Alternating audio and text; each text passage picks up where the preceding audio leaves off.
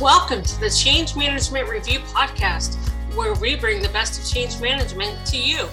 In this From the Field episode, Managing Editor Brian Gorman interviews Jennifer Roth, a senior marketing communications professional, on the ways story can become a valuable change management tool and the importance of becoming skilled storytellers as change practitioners. We hope you enjoy this installment of the Change Management Review podcast. Hello, I'm Brian Gorman, Managing Editor of Change Management Review. Today, our guest is Jennifer Roth, an independent contractor who is a senior marketing communications professional with extensive experience developing innovative strategies for informing, guiding, and motivating people. Her unique blend of creativity and analytics has created value for a wide variety of organizations, from mid-sized local businesses to Fortune 500 companies. Welcome, Jennifer. Hi, Brian. Great to be here. Today, we are talking about the role of story in change management. And I'm going to ask you in just a moment, but I can tell you story was never a part of any change management methodology that I trained in. How about you? I find it's often overlooked for sure. It should, in my opinion, you won't be surprised, to be a cornerstone, and it often is not. So I would definitely agree with you there. So, and now I'm going to go one level further. Even change communications tends to be put aside for corporate communications. And one of the many things we know through neuroscience is that the human mind is not really designed for corporate communications. It's much more a story processor. So, Jennifer, when and why did you start bringing story into the change work you do? Well, I would say as you look at a change management strategy and with change management, what are you trying to do? You are trying to shape people's behavior. And to do that, you often need to shape their mindset and the way they think. And one of the most powerful ways that we can shape people's mindsets as well as their behavior and the path that they want to go down is through storytelling. So traditionally, you wouldn't go and put forth a change management plan that didn't include a stakeholder analysis framework or some kind of network or mechanism for engaging and empowering change advocates. But yet people will go forward without a story and a storytelling strategy and framework. But I believe that's actually crucial, just as crucial as those other pieces that we mentioned. And it's crucial because storytelling really can help drive organizational change by creating meaning, by creating memories, and then driving them to action through motivation. So meaning, memory, and motivation coming out of story. I, too, use story. And as you know, as we've talked about elsewhere, a lot of my storytelling, if you will, is driven by Joseph Campbell's hero's journey, and again, by neuroscience. And so I begin by working with my clients to begin with the end in mind, which typically is defined again in some sort of corporate metrics of shareholder value and ROI and market share and employee satisfaction, all those numbers. That's not at the heart of my story. The stories that I work with clients to build are stories not about that future, but stories from that future. So they are head, heart, gut stories about having overcome the obstacles that are inevitable in any major change and having achieved victory, if you will. Because again, that story from the future is memory, it's motivation, it's shifting mindsets, because it's actually building new neural networks. Our memory processes story the same as the lived event. So creating and living into that story from the future really is changing mindsets, as you were saying at the outset. Tell us a little bit about client reaction when you begin to talk about creating change stories. Well, I think one of the interesting things I've found is I started my career in marketing and copywriting. And if you think about it, if you were going to try to drive some kind of behavior in a customer as a business, what would you do?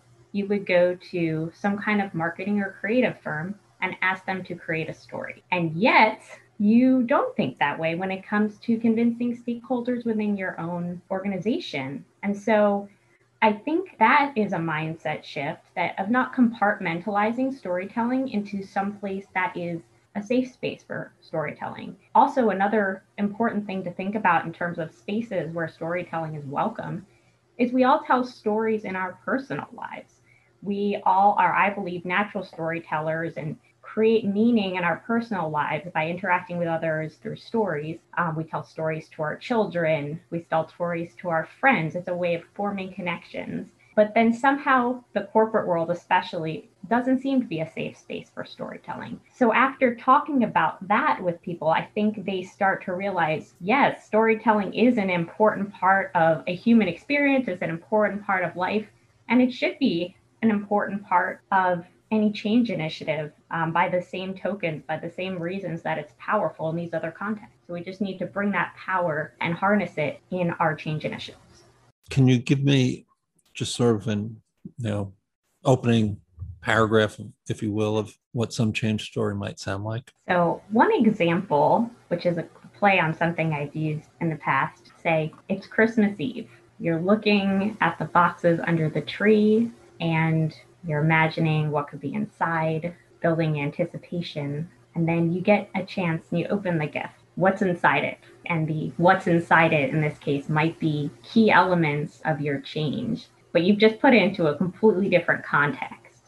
So that's an example of how you can take an experience, obviously it depends on cultural context, but you can take an experience that people attach emotions to and then start putting some key pieces of your change into that more familiar emotional context. And this plays into the memory piece that I was talking about, where when you provoke an emotional response, that's lighting up the amygdala. And that is then allowing your brain to start storing whatever information comes next in a different way, in a different place in your brain. And a well-told story that includes the classic narrative constructs like characters and conflict and resolution is going to do that. And then that's just going to be much more powerful when they go to recall it. They're going to have that emotion attached and feel more driven. It's not just dry information. Again, we're touching on an area that many executives fear to tread, which is emotion.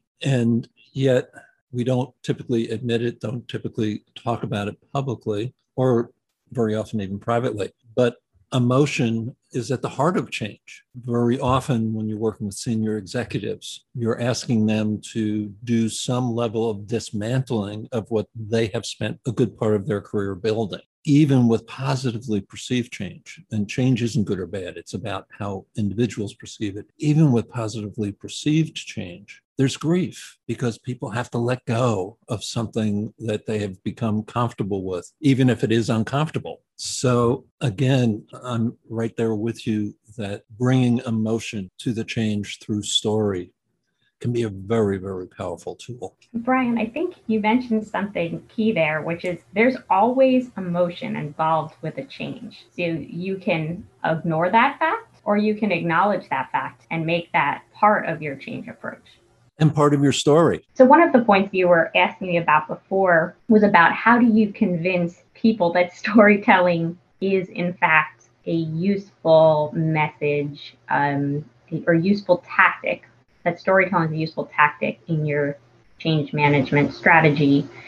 Another place where storytelling is welcome, I think, is increasingly by top executives. When they are even doing corporate communications, you mentioned, they will often have people help them tell a compelling story. But that doesn't usually trickle down to some of the more middle management. And middle management is also one of the places where we can be challenged in our change management initiatives, where there can often be a breakdown. So I think it's worth noting that, that is an area of the organization that can very much benefit from storytelling tactics. One of the most effective approaches that I've seen storytelling used in change is when the C-suite will craft the story, and then each executive personalizes it, if you will, for their division. And each of their reports is trained in storytelling and personalizes it for their group or their office or their department or whatever. And the story actually gets cascaded in a way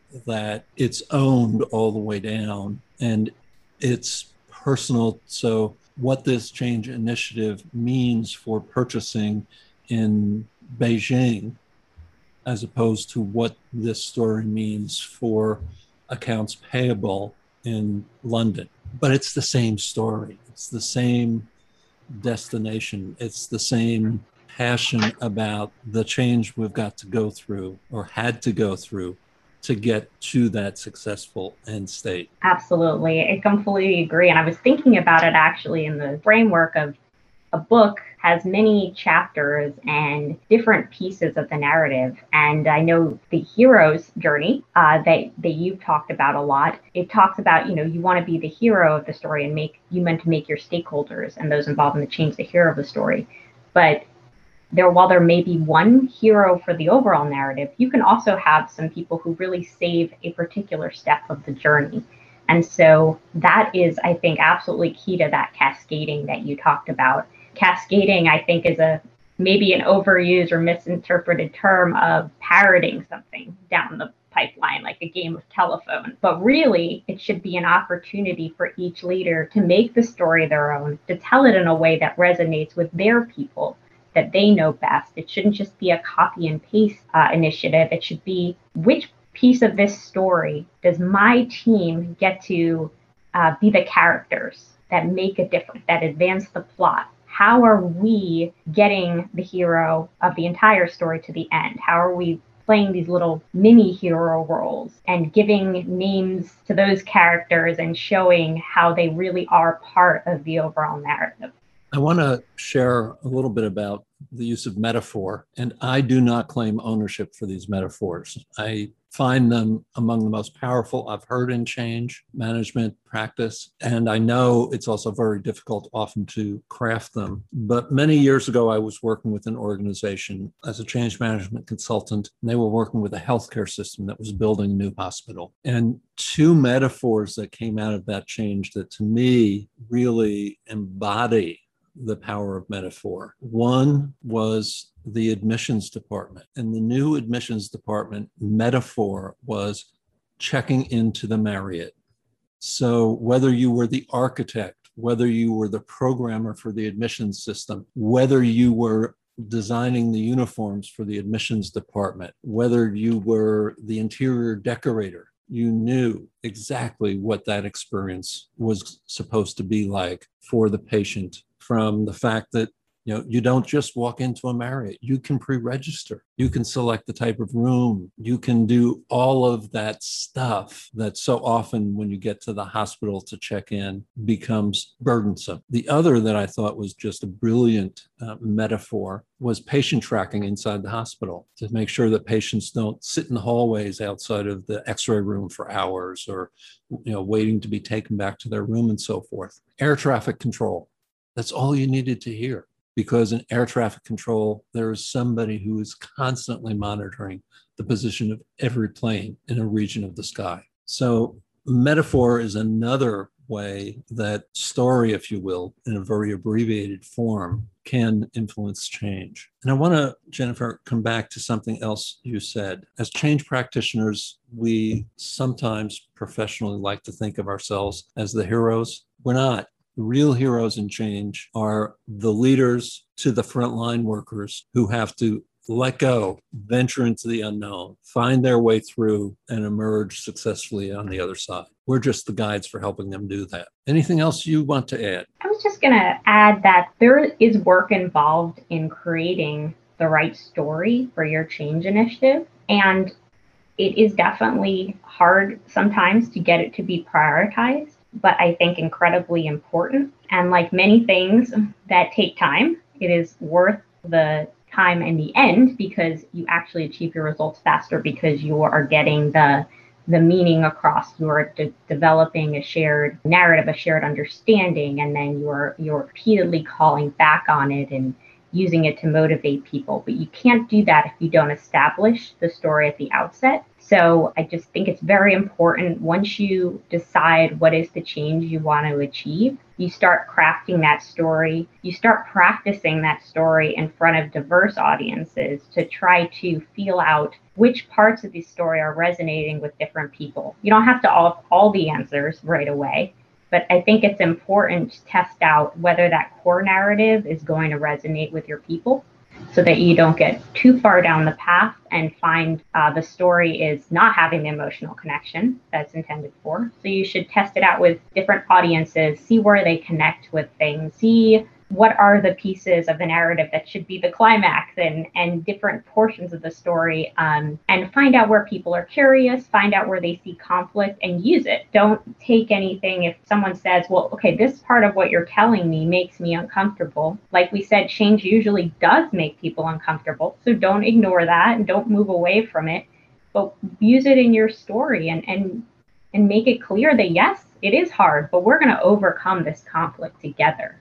We're going to make it to the end of the story as heroes. You raised two thoughts in my mind. First, don't be afraid of the story, because as an organization, you're crafting that story, you're writing it, and you can always edit it. Stories are not written in concrete. The second is the I'm not a good storyteller story. And to me, I'm not a good storyteller is a story, because we actually are all very good storytellers. We're telling ourselves stories all the time, like I'm not a good storyteller, or I'm not good at numbers, or I'm too old, or I'm too young, or whatever the story is. So yes, there is an art to storytelling. And yes, I think we as change practitioners and organizational leaders, from frontline managers on up, need to be skilled and offered training through learning and development, just like delegation and empowerment, in storytelling.